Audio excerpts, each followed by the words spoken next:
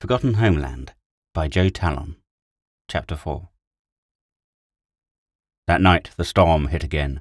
The first bang came at 0330 hours, the first scream at 0348. The wind spent the rest of the night trying to reach me as I refused to leave the bed, no matter how the torment raged outside. I lay there, bedside light on, staring at the growing damp patch on my ceiling, and begging my mind not to think about a girl lost on the moor, having fallen from her horse. Bloody dangerous things, horses. I also tried to forget the pills in the pocket of my jeans on the chair. However, I found myself staring at the chair-shaped shadow in the corner of the room. My life deserved a better kind of peace than that found in the bottom of a bottle of booze or pills. The moment I'd left hospital, I'd stopped taking them. Maybe that's why the dreams were worse, the insomnia. Maybe that's what caused the night noises, cracking through the dark. At least I didn't have any of my nightmares, while the rain lashed at the windows. Not a place for dust and sand, the waking torment of a British storm. Thomas Hearn turned up at 1000 hours, in a sleek Audi. He looked like he sounded. A little round, grey-haired, clean-shaven, and nicely ironed. His dog collar outshone the day, which looked like it was soaking. He stood taller than me, but most men were. I didn't stand out other than the scars, and most people tried not to stare at them. "It's good to meet you at last," Rev Hearn said, extending his hand. "And you, Reverend?" "Thomas is fine. Anything else is usually just for the official stuff and when I need to pull rank." He winked. Did he know about my past as well? If I had Dad here, I'd strangle him. We stood outside in the lane. When the vicar arrived, I'd been in the yard trying to make my exhausted mind deduce the reason for the Nissan's reluctance to start. "Shall we go straight up to the church?" I asked. The door was banging again last night. "Really? And you heard it from the house?" "I thought it odd, that's for sure, but no doubt it's coming from the church, not the barns." "Well, I'm sorry." We walked together to the formal entrance to the church grounds, not my shortcut over the wall. A small, well-weathered gate of a lovely design was set into stone pillars, and dozens of shallow steps led parishioners to the door of the church. I wondered how much I could stay, without giving the impression I was a poster child for PTSD. Odd thing, though, sounded like someone inside doing the banging, but with no electric I couldn't see, and the torch wasn't working. Still wasn't. I added batteries to my mental list. "Banging inside?" he asked, voice sharper than I'd heard it so far. My scalp tingled. Never a good sign. Yes, and what sounded like a woman's scream, though that could have been the wind. We reached the door, the strange scratchings on the front a mystery to me, but they looked to be in Latin and were old graffiti rather than modern vandalism.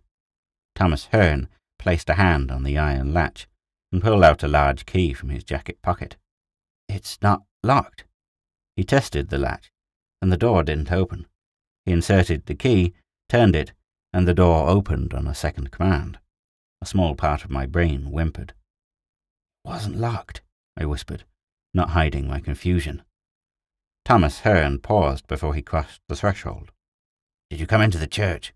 "No." He squared onto me, back to the open doorway, both of us filling the small porch. "I know your recent history, Lorne. I mean no disrespect, son, but why did you leave the regiment? 18-year veteran and you pack it in before hitting the full service of 20. You could have coasted the final 2. "How do you know?" I asked. The spikes in my skin raced over the surface, making me want to run. "It's a small community, those of us that have served as padres in the UK forces." I blinked several times, computing the information. "You served?" He smiled. "Paratroopers. Before your time, mind. Ireland, Bosnia, Germany. Not always the soft good old boy this parish knows of me." I worked with the paras all the time. Good men, soon to be good women as well, which made me proud of how far Special Forces had come. My back straightened. "Thanks for telling me, sir." "None of that, lad. It was a long time ago. Takes time to adjust to this world. You can always talk to me if you need to, all right?" He had a different look in his deep brown eyes, now serious, calm, a confidence that only comes from knowing your place in the world, having seen the worst it had to offer, and having survived. I could only nod, and that seemed enough. He pivoted on his heel, as if on parade, and entered the nave. I followed with what I could only describe as trepidation swirling through my gut. Light filtered through the largest window over the altar, and several smaller Gothic-style windows down the sides, all with clear glass. The wooden ship had been flipped over and turned into a church roof. All the walls were white, but there were small notices in places, talking about the history of Stoke Perrow. Used to be quite the community up here in the 18th and 19th century. Now just a few scattered farms existed. Only 40 people could comfortably sit in the church in the front. A simple, small, white stone bird bath stood at the entrance to the small tower. A bell rope came through the roof, giving evidence to a bell in the tower. Not that I heard the bell often, not even in the wind. The pews were plain, and I wondered if the austere Welsh chapel influence formed the basis for the design of the interior. It felt low church, rather than the bells and smells of the larger churches in the area. We were closer to Wales than Bristol, if the sea weren't in the way, so the Welsh chapel feel didn't seem out of place. A tiny lectern would lift a preacher off the plain brown tiles of the floor and give him enough authority to deliver his sermons. The scent of stone, wood, and still air made it harmless to my senses. It felt safe, comfortable, so unlike the scary place I thought it just a few nights ago. I began to wonder if I'd been locked in some terrible dream since returning home, and none of this was real. The pill battle loomed in the back of my skull. I did a full 360 to take in the entire interior. Nothing. There was nothing in the building but what you'd expect from a tiny rural parish church. "What the hell?" Thomas coughed and gave me a look that had the heat rising in my cheeks. "Sorry." "Shall we sit and enjoy the quiet for a moment?" he asked. I'd rather poke my eyes out. This still quiet made me prickly and uncomfortable. Unless I had a sniper rifle in my hands, I didn't like sitting still, all right? We sat on a hard wooden pew, 2 back from the altar. "Describe to me exactly what happened," Thomas said, sitting side on so he could see my face, the side with the scars. I eyed him. "You're going to think I'm nuts." "I work for a supernatural being more than half the country no longer believes exists. What do you think most people consider me?" His amused expression made me feel safe. "Okay, well, since I've been back, which hasn't been a week yet, I've been hearing a banging door. I've checked all our doors on the farm, all the shutters, everything, multiple times. Then, during the storm the other night, I left the house again because of the banging. It made me uncomfortable just thinking about this, and I paused. Thomas's soft voice asked, "What happened next, Lorne?" I realized it came from the church, the banging. It sounded so much like single-shot rifle fire, you know? He nodded. Then the screaming started. That made his face pale. "Screaming?" "I thought it was the wind, I really did. But it doesn't sound like wind. I know wind. I have a dream. My last mission. It wasn't that scream. I know that scream." My hands were twisting, and I began to sweat. "Okay." I made it to the church. I came into the porch expecting the door to be off its hinges, it banged so much. It was closed, but not locked. I opened it. The inside of the church. It was really dark. I called it. Nothing. Then came the scream. I stumbled, landed on my ass. The door slammed shut. I don't ever remember being that scared before, Vicar. "No, I don't suppose you do," he murmured. I closed the door, made sure it was shut firm. Checked the outside of the building just in case someone was there, and my hearing tricked me. Nothing. No one.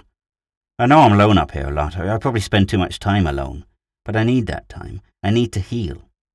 He nodded, face quiet and serious, focused only on me. Not even the regiment shrink could listen harder to my voice and body. "You still believe this happened outside of your own mind?" I could take deep offence at that, but I knew what he meant. As a long-serving NCO, I'd seen men crack more than once, and the strange things they'd said made it clear what they saw and heard was real to them. What I said to him now, it was real to me, in that moment, in the dark of a storm. Honestly, I looked him square in the eye. I don't know. "I see." He took a breath and studied the altar. He looked like he had some internal monologue going, and he nodded just a little. "I'm going to tell you a sad story that not many hereabouts want to know or remember." He shifted a little, arm resting on the pew in front. "When this church was first rebuilt, there was an incident that few in the area wanted recording. I found it in the diary of one of my predecessors in Luckham. A girl, young woman really, from a local farm, was set to marry a man from a larger farm on the moor. He was older than her by some years, and she would be his second wife, the first having died in childbirth. Common enough in those days. Attractive young woman, by all accounts, and a good girl, if a little wilful. Thomas smiled. The diary's words, not mine. Anyway, she helped her father with the pony drive that autumn, so the ponies could be sold in Bampton at the fair. As is the way of these things, she met a young man, a travelling lad. A gypsy? A bit Lorna Doone meets Wuthering Heights, but yes, that's how he's described in the diary. They agreed to run away together, but her father drags her back to the moor. Communities here were so much more isolated in those days, no paved roads to speak of over the moor, and it's a long way from Bampton to a farmstead the other side of Dunkery Beacon. I found myself entranced by the story. It played out inside my head, like a tragic melodrama. What happened next? The young man rode one of his horses up to the farm so he could ask formally for her hand, but was refused. In the argument that followed, he managed to tell the young woman, Alice Winters, to meet him on the road below the beacon on the night of the full moon. Mostly, I suspect, because it would be the only way to see safely for the horses, not because of any romantic reason. A storm raged over the moor that night, but she walked to the meeting place. Sadly, the father and husband-to-be had watched her like hawks, or hounds perhaps, and followed her. When she realized, she bolted to the only place she thought she'd find sanctuary. The church. He nodded. The curate, who lived in the hamlet in a small cottage, now gone under your farmhouse, next to the church, wouldn't let her inside. She was promised to someone else, and that was that. Called her a whore. Thomas grew quiet for a moment before he whispered, "How many deaths has the church caused because of its pride and judgment?" He shook his head, and I declined to give an opinion. Anyway, the father and fiancé got up with the girl at the church door. He nodded at the door in question. He was banging on it, screaming to be let in. Then, quite suddenly, the door opened, but the curate, he hadn't unlocked it. She ran to the altar, collapsed to her knees, and begged for the rights of sanctuary. The curate told the vicar of Luckham all this, which is how I read about it. The rights of sanctuary were a medieval concept, but still strong hereabouts in those days. When the father and fiancé stormed in, young Alice ran to the back of the church to the tower. They chased her. The church hadn't been finished, so there must have been building materials everywhere. The tower steps could be used, though, so up she went. And down she came. Thomas nodded again. Whether she leapt to her death, fell by accident, or was pushed by her pursuers, no one records. I checked the court papers when I moved to the parish, being a bit of a historian, and it was recorded as an accident in the assizes. The young lad never did come to fetch her, though. That's the really sad thing. Or perhaps I've become an old romantic. You think I heard that? The shivers over my skin and the tingling in my spine made it clear my mind thought I'd heard it, felt it. He looked deeply troubled. It's the same time of year as the old horse fair, the autumn storms, your family having such upheaval the last few years, and of course, me, damaged soldier alone on the wild moor, seeing and hearing all kinds of things because my brain is broken. He placed a chilled hand on mine. Not broken, Lorne, just a little restless and confused for a bit. It felt a bit more serious than that from my side of things. You think I'm imagining it? I couldn't and wouldn't say that, but as to what you were experiencing, I can't speculate. What I can do is offer prayers for you and the girl, which I will do, and you're welcome to stay while I do it. Chapter 5. That night, I had hopes of sleep and peace, at least until my familiar nightmares started. Thomas Hearn had prayed, and to be honest, so had I, that the poor girl in the story, Alice Winters, had some peace as well. I wondered if Mum knew about the story, and never mentioned it, because she knew I struggled against the thought of the dead in the graveyard at the best of times. Our family, the Elliots before Mum married, went back almost that far. Other people on the moor wanted to forget the sad fate of Alice Winters, so it was washed from the collective memory of the locals, never to be repeated to the tourists when they started to come to the tiny seaside towns and villages and the romantic north coast of Somerset and Devon. Relieved and pleased with my newfound confidence in my sanity, I sat down to eat fish and chips, or freezer food rather than fresh, and watched some telly. The wind came up again, and along with it the rain, but I pushed all thoughts of banging doors aside as I retired to bed. I would not be governed by irrational fear. I'd never let it affect my working life. I wasn't going to let it affect me now. I lay in my small room at the back of the house, and stared at the damp patch until I fell asleep. Crack, crack, bang, bang. I sat bolt upright in bed. The clock said 03:35. This wasn't going to stop. I really needed it to stop. Angry now with Miss Alice Winters, I decided to face the battle head on, and I'd damned well win. I dressed in my discarded combats, jumper, jacket, and Wellingtons again. Armed with a working torch this time, I headed out of the front door, up the narrow lane, through the gate, and took the steps 2 at a time. The torch bobbed about, flashing on savage-looking grass, shards of rain, tumbled leaves from the remains of autumn. The banging lulled, as if my anger gave it pause, then resumed with even greater intensity. My breathing came hard, my heart a machine used to adrenaline, and my mind focused on the mission. A scream, part wind, part something else I refused to acknowledge, came from my right. The tower. I stormed through the ragged grass and stood under the squat, dark grey stone tower with its slate-black tiles. "What do you want?" I bellowed. "What the hell do you want?" "Save her!" I turned in place. What? That awful prickling, tightening of my skin, a flicker of sensation over my scalp, like a rough feather twisting and flicking over my flesh. This sensation saved my life during combat. I took a moment. No sniper sight would be on me now, no suicide bomber on the other side of a door, no grenade launcher, no RPGs or rifle fire strafing the area. I'm at home, on Exmoor, and it's October. Just breathe in the night air, Lorne, and listen. I inhaled, relaxed my shoulders and closed my eyes. I had to trust my senses to keep me safe in this strange halfway world surrounding the old church. My feet turned back towards the entrance of the church, and I walked, vision a little blurry. Then I saw a shape. Standing there, just in front of the porch, I saw a flickering image of a girl. Cloak over her shoulders, head covered by the hood, untouched by the wind and rain. Pale dress muddling in with the grass. Bang! Bang! Bang! It flinched, looked over her shoulder at the lane, body mass flickering as my torch spluttered and died. In the weak moonlight, I saw the language of panic in her small frame as she ran into the porch.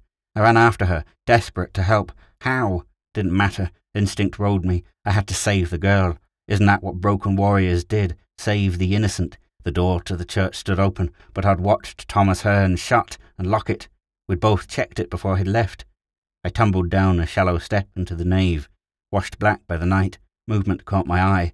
A flickering figure of greys rushed towards the tower. "Alice, wait!" I cried out, knowing I might as well be begging the radio to stop.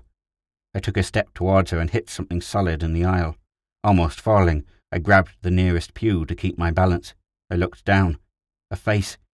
A young woman's face. White in the black. Bang! Bang! Bang!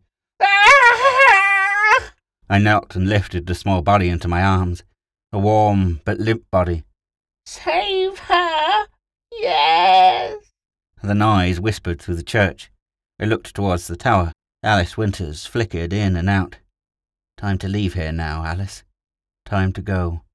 I'm here now. I'll protect Stoke Perro, and I'll always open the door to sanctuary." Tears coursed down my face. How many lives had been ruined by someone else's hubris? The vision flickered out, and the dark of the church eased. Thomas Hearn stood beside me as I answered the police's questions about how I found Laura Winters, a distant relative perhaps, in the nave of the church. She had crawled into the nearest building off the beacon after 2 days of waiting to be found. A fractured leg and broken phone made it impossible for her to move far, but she'd made it down the hill to the church. It was the only building she could see, and knew she'd be saved if she could get out of the storm. The door had opened the moment she pushed against it. Thomas and I just stared at her as she explained it to the paramedics in my kitchen. When I'd found her on the cold floor of the church, my training kicked my mind into a different zone. I carried her to the farmhouse, saw to her immediate needs of warmth, checking for blood loss, and seeing her lower leg swollen to a size no one should see a leg. After days and nights of exposure, the girl looked terrible, but she was alive and most concerned about her horse. I rang the ambulance service and the police in Minehead. I then gave her the phone so she could ring her near-hysterical parents. They must have broken the land speed record they made it over from Linton so fast. I also rang Thomas. He came up from Luckham. I needed reassurance and backup that I hadn't kept Laura in some weird kidnapping game. She, fortunately, backed up every word I said to the police. When the madness ended, Thomas and I sat at my table with large whiskies. "So what really happened, Lorne?" he asked. I told him. Every word, gospel truth. "Do you think she's gone now?" I asked him.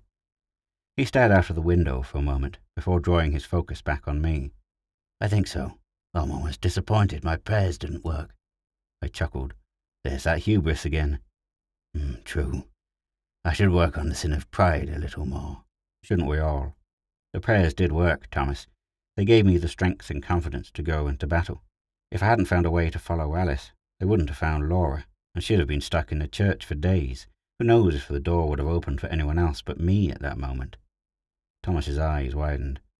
"Dear Lord, I hadn't thought of that." He shuddered. Scenarios playing out in his head about finding her dead body in his church days later, before the next service. "And perhaps we did everything we needed to have the happy ending young Alice so desperately needed. It'd still have been all in my head, some soldier's instinct pulling me into the church, the door lock warping in the weather, affected by the cold of the night." Thomas nodded. Perhaps.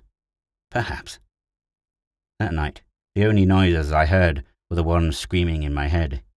The demons I brought home with me from the desert. No quick fix for them. No bottle of pills either, because I'd flushed them. So I began to run over the moor.